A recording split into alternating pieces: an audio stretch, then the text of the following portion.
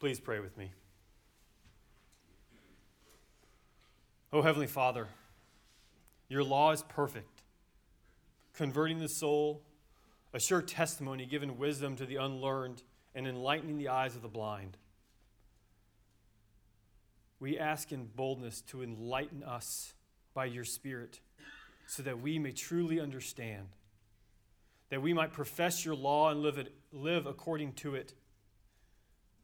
Since it has pleased you, most merciful Father, reveal to us the mysteries of who Christ is. May we have humble and contrite hearts. Grant us the Spirit of Christ. Bring us back to your truth when we stray from it, that we may serve you in holiness and righteousness all the days of our lives. We ask this in the name of Jesus. Amen. As many of you might know, in the Kenyon home, we play a lot of games. But there's a funny thing about games. When you go into other people's houses, they typically play very similar games, even though they're the exact same game. Right? Everyone, when they play a game in their home, has what's called house rules. These are rules given to every game, but each household typically deals with these rules in two different ways. How the rules are interpreted and how the rules are enforced. For instance, once we were playing a game of dominoes in the Kenyon home. And in dominoes, if anyone plays a double, that double must be played on. If no one plays on the double, it is considered open. No one can play on any other domino until that double is closed. And the burden of the closing of the dominoes falls on whoever's next in line. So if you wanted to play that 5-7, I'm sorry, you've got to close the double. Now, someone who doesn't know the Kenyon house rules came and played with us one time. And they didn't understand how to play according to a double played needs to be closed. And we started the game. Someone played the double 15, right? That's how you start the game. You play the double of the highest and you work its way down. Someone played the double 15, but they didn't have another 15 to close the double. And so we said, someone needs to close it. And they said, that's not how we play. Whew. In the Kenyon rulebook, this is how you play. And of course, tempers were raised slightly. Flaws of interpretation and enforcement were pointed out. There was a minor gnashing of teeth. And guess what? Everyone's train suffered because the double wasn't closed. They had to play by the Kenyon house rules. This morning we read the house rules of Yahweh. We read the 10 Commandments. In Deuteronomy 5, Yahweh is giving his people house rules. If you are to live in my house, this is how you must live. At the end of chapter 5, we read, "You shall be very careful, therefore, to do as the Lord your God has commanded you. You shall not turn aside to the right hand or to the left. You shall walk in all the way the Lord your God has commanded you, that you may live, and that it may go well with you, and that you may live long in the land that I have promised you." And we all know Deuteronomy 6 comes after Deuteronomy 5. And Deuteronomy 6 is, you shall train your children up in the knowledge of house rules. These are my house rules. This is what distinguishes you as my people. This is how you are to live in my house. In Deuteronomy 7, he tells them why. Because you are my people and I have chosen you. In order to receive God's blessing, in order to live and multiply, you are to live according to my house rules. Now I want you to turn in your Bibles to Deuteronomy chapter 8. If you have a Pew Bible, turn to page 153. Because God says, these are my house rules, but I'm going to give you this warning. And we find this warning in Deuteronomy 8, 11 through 17. Take care lest you forget the Lord your God by not keeping his commandments and his rules and his statutes, which I command you today.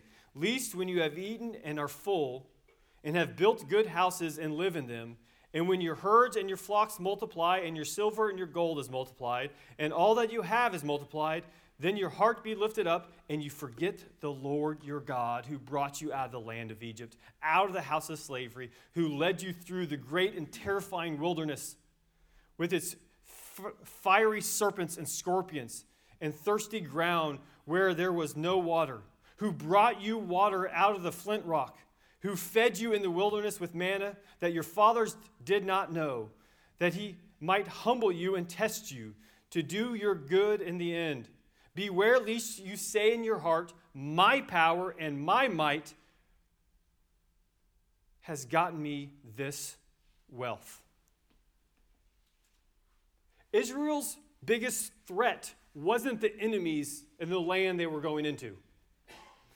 Israel's biggest threat wasn't the culture of the world they were going into. Israel's biggest threat is that they would forget who Yahweh was. Because if they forgot who Yahweh was, they would forget who they were.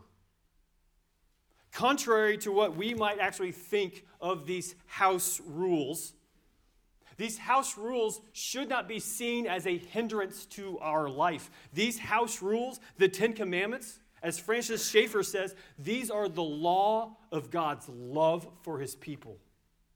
Do you want to flourish as the people of God? Live by my house rules. Because if you live by these house rules, your days will be long in the land that I have promised you. You will flourish as I created you and intended you to live. Why? Because if you live by my house rules, the first thing you will do is you will love the Lord God with all your heart, with all your soul, with all your mind, and with all your strength. That is a life that leads to flourishing.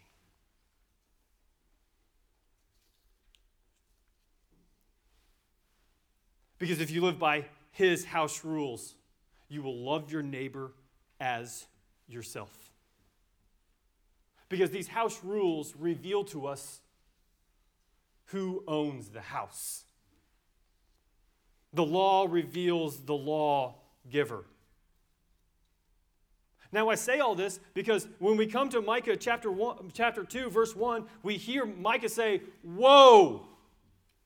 It's almost as if he's trying to stop traffic, saying, putting up his hands. Whoa, Israel, you're going the wrong way. Turn around and flee.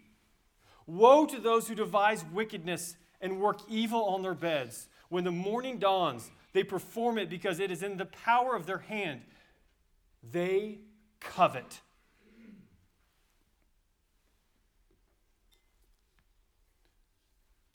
They covet. Last week we talked about in Micah chapter 1 that God was bringing judgment upon all people. He called the nations before him that he might indict them. And right as Israel and Judah, the northern kingdom, the southern kingdom, were grabbing their popcorn to watch this judgment come down on the nations, Micah turned the tables on them in verse 5. and said the judgment was coming because of their transgression and because of their sins. Here in chapter 2, we are seeing what those sins were. And Micah is calling them to cease and desist. You who were set apart to be a holy nation. Yet the Lord knows that is not what is in your heart. In your heart, you devise wickedness. In your heart, you lay in your beds only thinking of doing evil. Typically in Scripture, evil is done in the darkness, but that's not what we see here. We see the evil being devised in the darkness, but we see it actually being played out in broad daylight. They have no fear of the Lord anymore.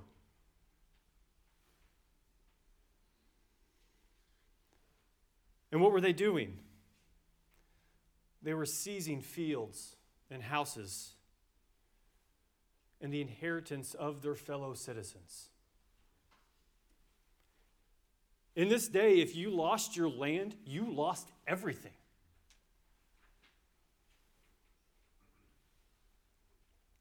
If you lost your land, you lost your blessing from God.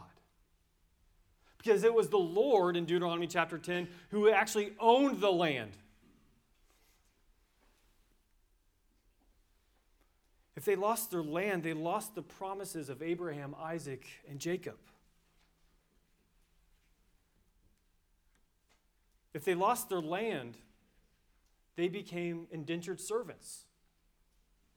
And even in Leviticus, we see that if you have to give your land away because you cannot keep it, in the year of Jubilee, it was supposed to be returned to them. But that isn't what we see here in Micah. They were seizing it because they saw it and they wanted it. They were coveters. They were coveting. They were breaking the 10th and final commandment. You shall not covet your neighbor's wife, and you shall not desire your neighbor's house or his field or anything else that is your neighbor's. But this is what's hard about coveting. Is out of all the 10 commandments, coveting is the only commandment that can't be enforced by human beings. The heart is only known to oneself and to Yahweh. Because coveting is a matter of the heart. As Kevin DeYoung says, coveting is like saying, they sure have a lot of nice stuff. I wish I had a lot of nice stuff. Coveting is, why couldn't I have married someone like that?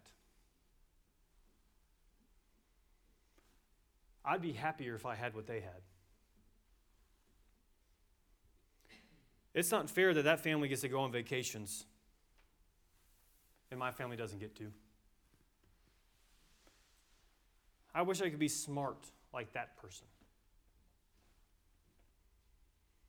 Why is their life so much easier than my life? Because in the end, what coveting reveals is our heart's discontentment with what the Lord has given us. In our heart, we are saying, God, what you have given us isn't enough. I want more.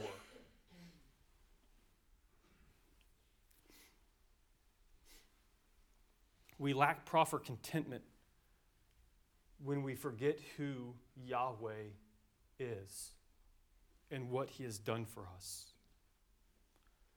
We forget what he has provided, what he has given, what he has done, and what he has promised that he will do. And this is the warning that Moses gave all the people. Take care lest you forget. When your bellies are full, when you have nice houses, when you've accumulated wealth, beware before your heart says, my power and my might have gotten me this wealth. Guess what? There was no shortage of religion in Micah's day. There was a shortage of peoples whose hearts revealed the heart of the lawgiver. There was a shortage of people who remembered who God is, who he is like, and what he has done for them.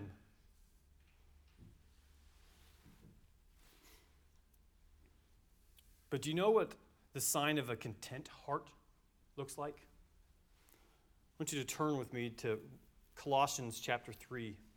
It's on page 985 of your pew Bibles. Colossians chapter 3, verse 15.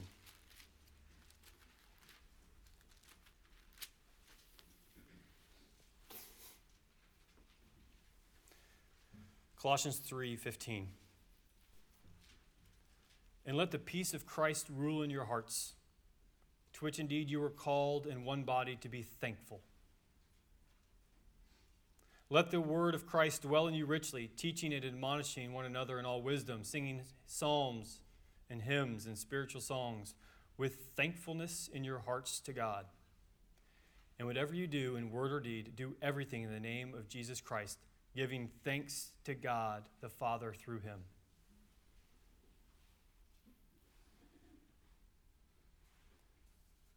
The sign of a content heart is being thankful in all things. As Paul says in 1 Thessalonians 5, give thanks in all circumstances. Micah is declaring to this people, you are an ungrateful people. You have forgotten Yahweh. We have to ask ourselves, does this describe us? Because I promise you, you know what this does? This is constantly reminding me of what I don't have. This is constantly telling me a story of what I need to be happy. This is constantly showing me what other people have that I wish I had. Now, this isn't all that this does.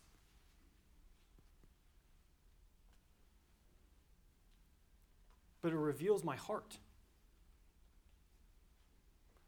It reveals that I truly don't believe I've received all things from a God who loves me.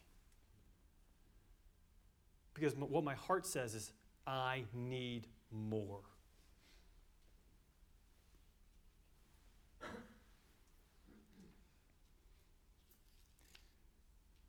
And if this is what your heart says, this is what Micah says. Therefore, thus says the Lord, behold, against this family I am devising disaster. This family, all the people, not just the ones who are coveting, not just the ones who are seizing the land and taking the homes and taking the inheritance, this family, all of God's people, will experience the consequences of sin.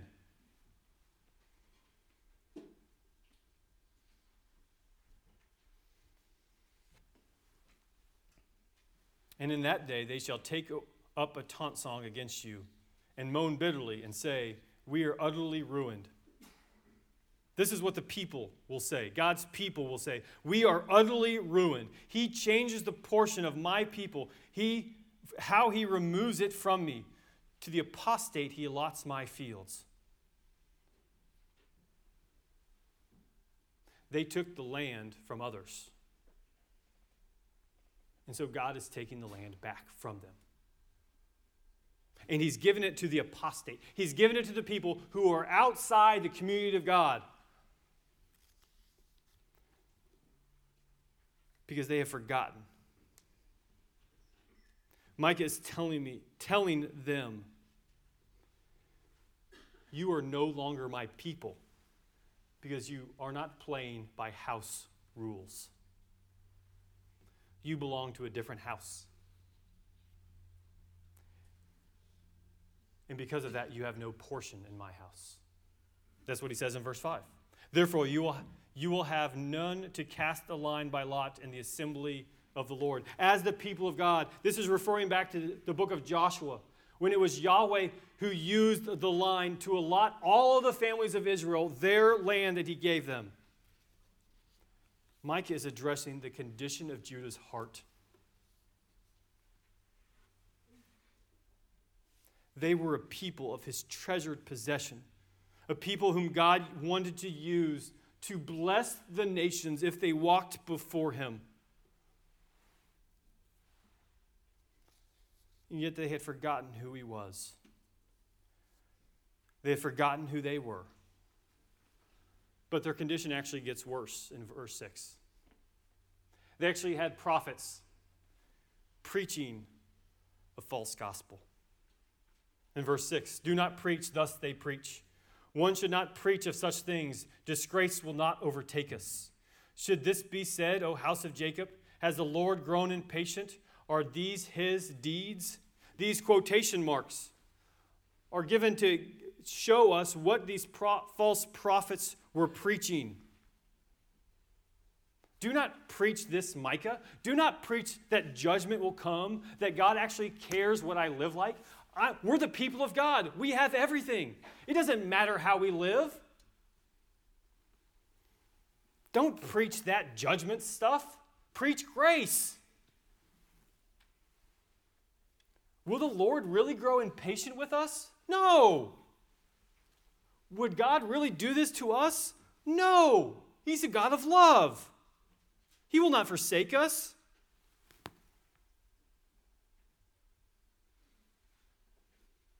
We want people to preach, you can live however you want to, and God will be just fine. But then Micah interrupts. At the end of verse 7, do not my words do good to him who walks uprightly. You see, these preachers, they were much like Jonah. If you remember in Jonah, what did Jonah remember about God? He was merciful and gracious, slow to anger and abounding in steadfast love. But both Jonah and these preachers are forgetting how that verse ends. Who will by no means clear the guilty.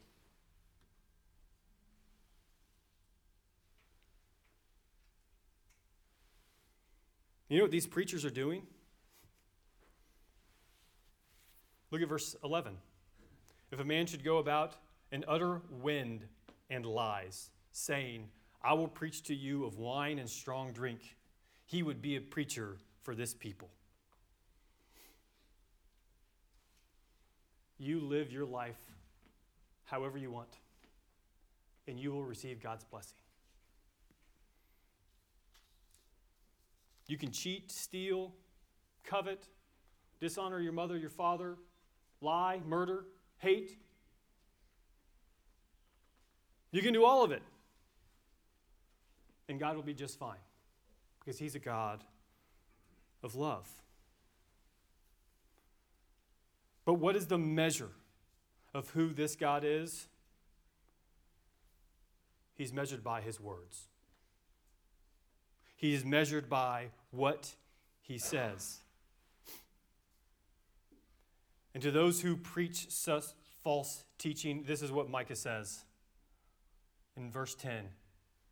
Get out.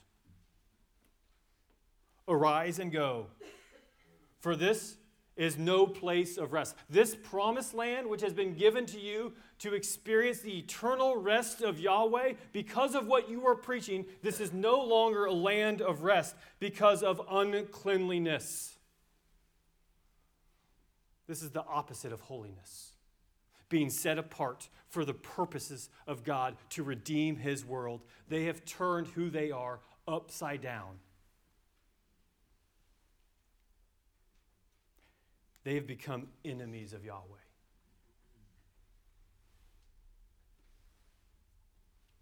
Because this is where discontentment leads.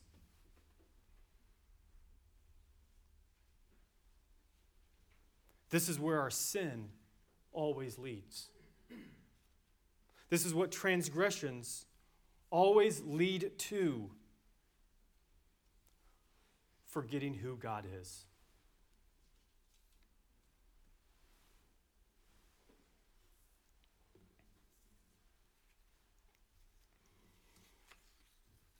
But there's also a message of hope. In verse 12, I will surely assemble all of you, O Jacob. I will gather a remnant of Israel, and I will set them together like a sheep in a fold, like a flock in its pastures, a noisy multitude of men.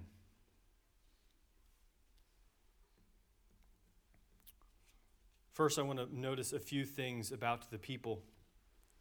And then I want us to look at a couple things about this shepherd king.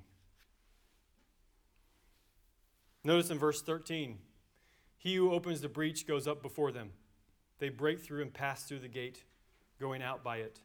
Their king passes on before them. The Lord is at their head. Where are the people? They're stuck in the gate. They're in captivity. They are in no position of saving themselves. They're in a position of undeniable vulnerability.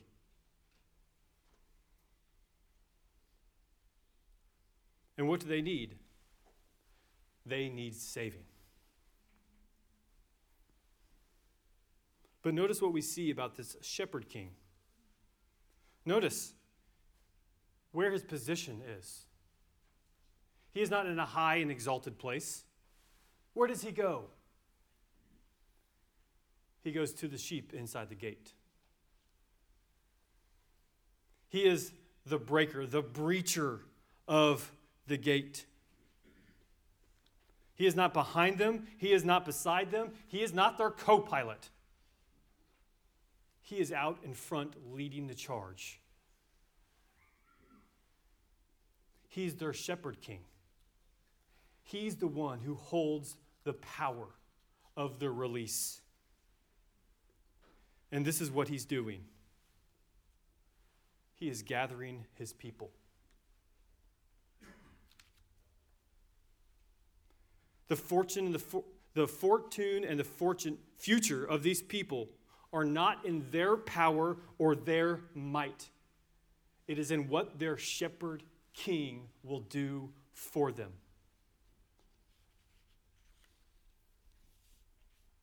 He comes to his people where they are, and he rescues them. And finally, notice who he actually is. The very last line. Yahweh is at their head.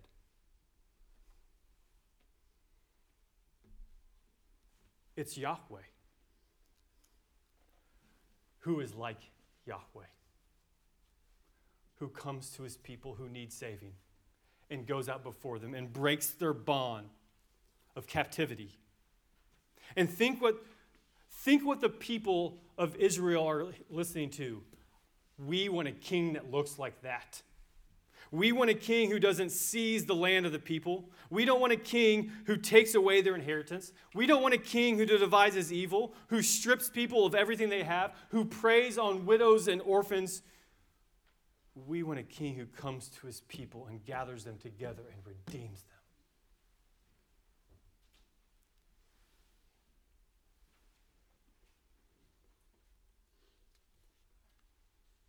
He comes to us and does not simply disregard our sin and saying it doesn't matter. But this king did come, and he dealt with our sin on the cross. He took our sin, our yoke that was hanging on our necks that we could not get rid of, and he took it and he nailed it to the cross. Because he's a king who loves his people.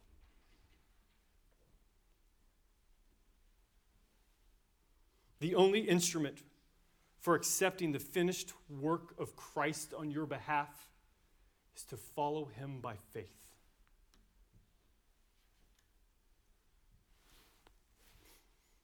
Faith is following. Biblical faith is following Jesus.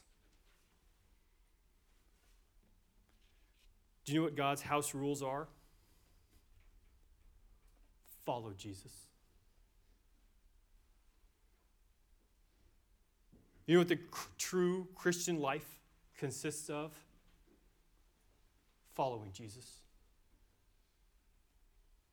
Being conformed to look like Jesus.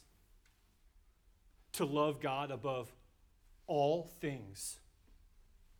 To love our neighbor as he has loved us. And to be thankful in all things.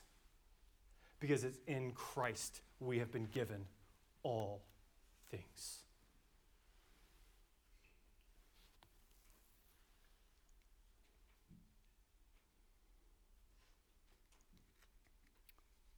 This is the gospel. Look to the shepherd king. Look to Jesus. Let's pray.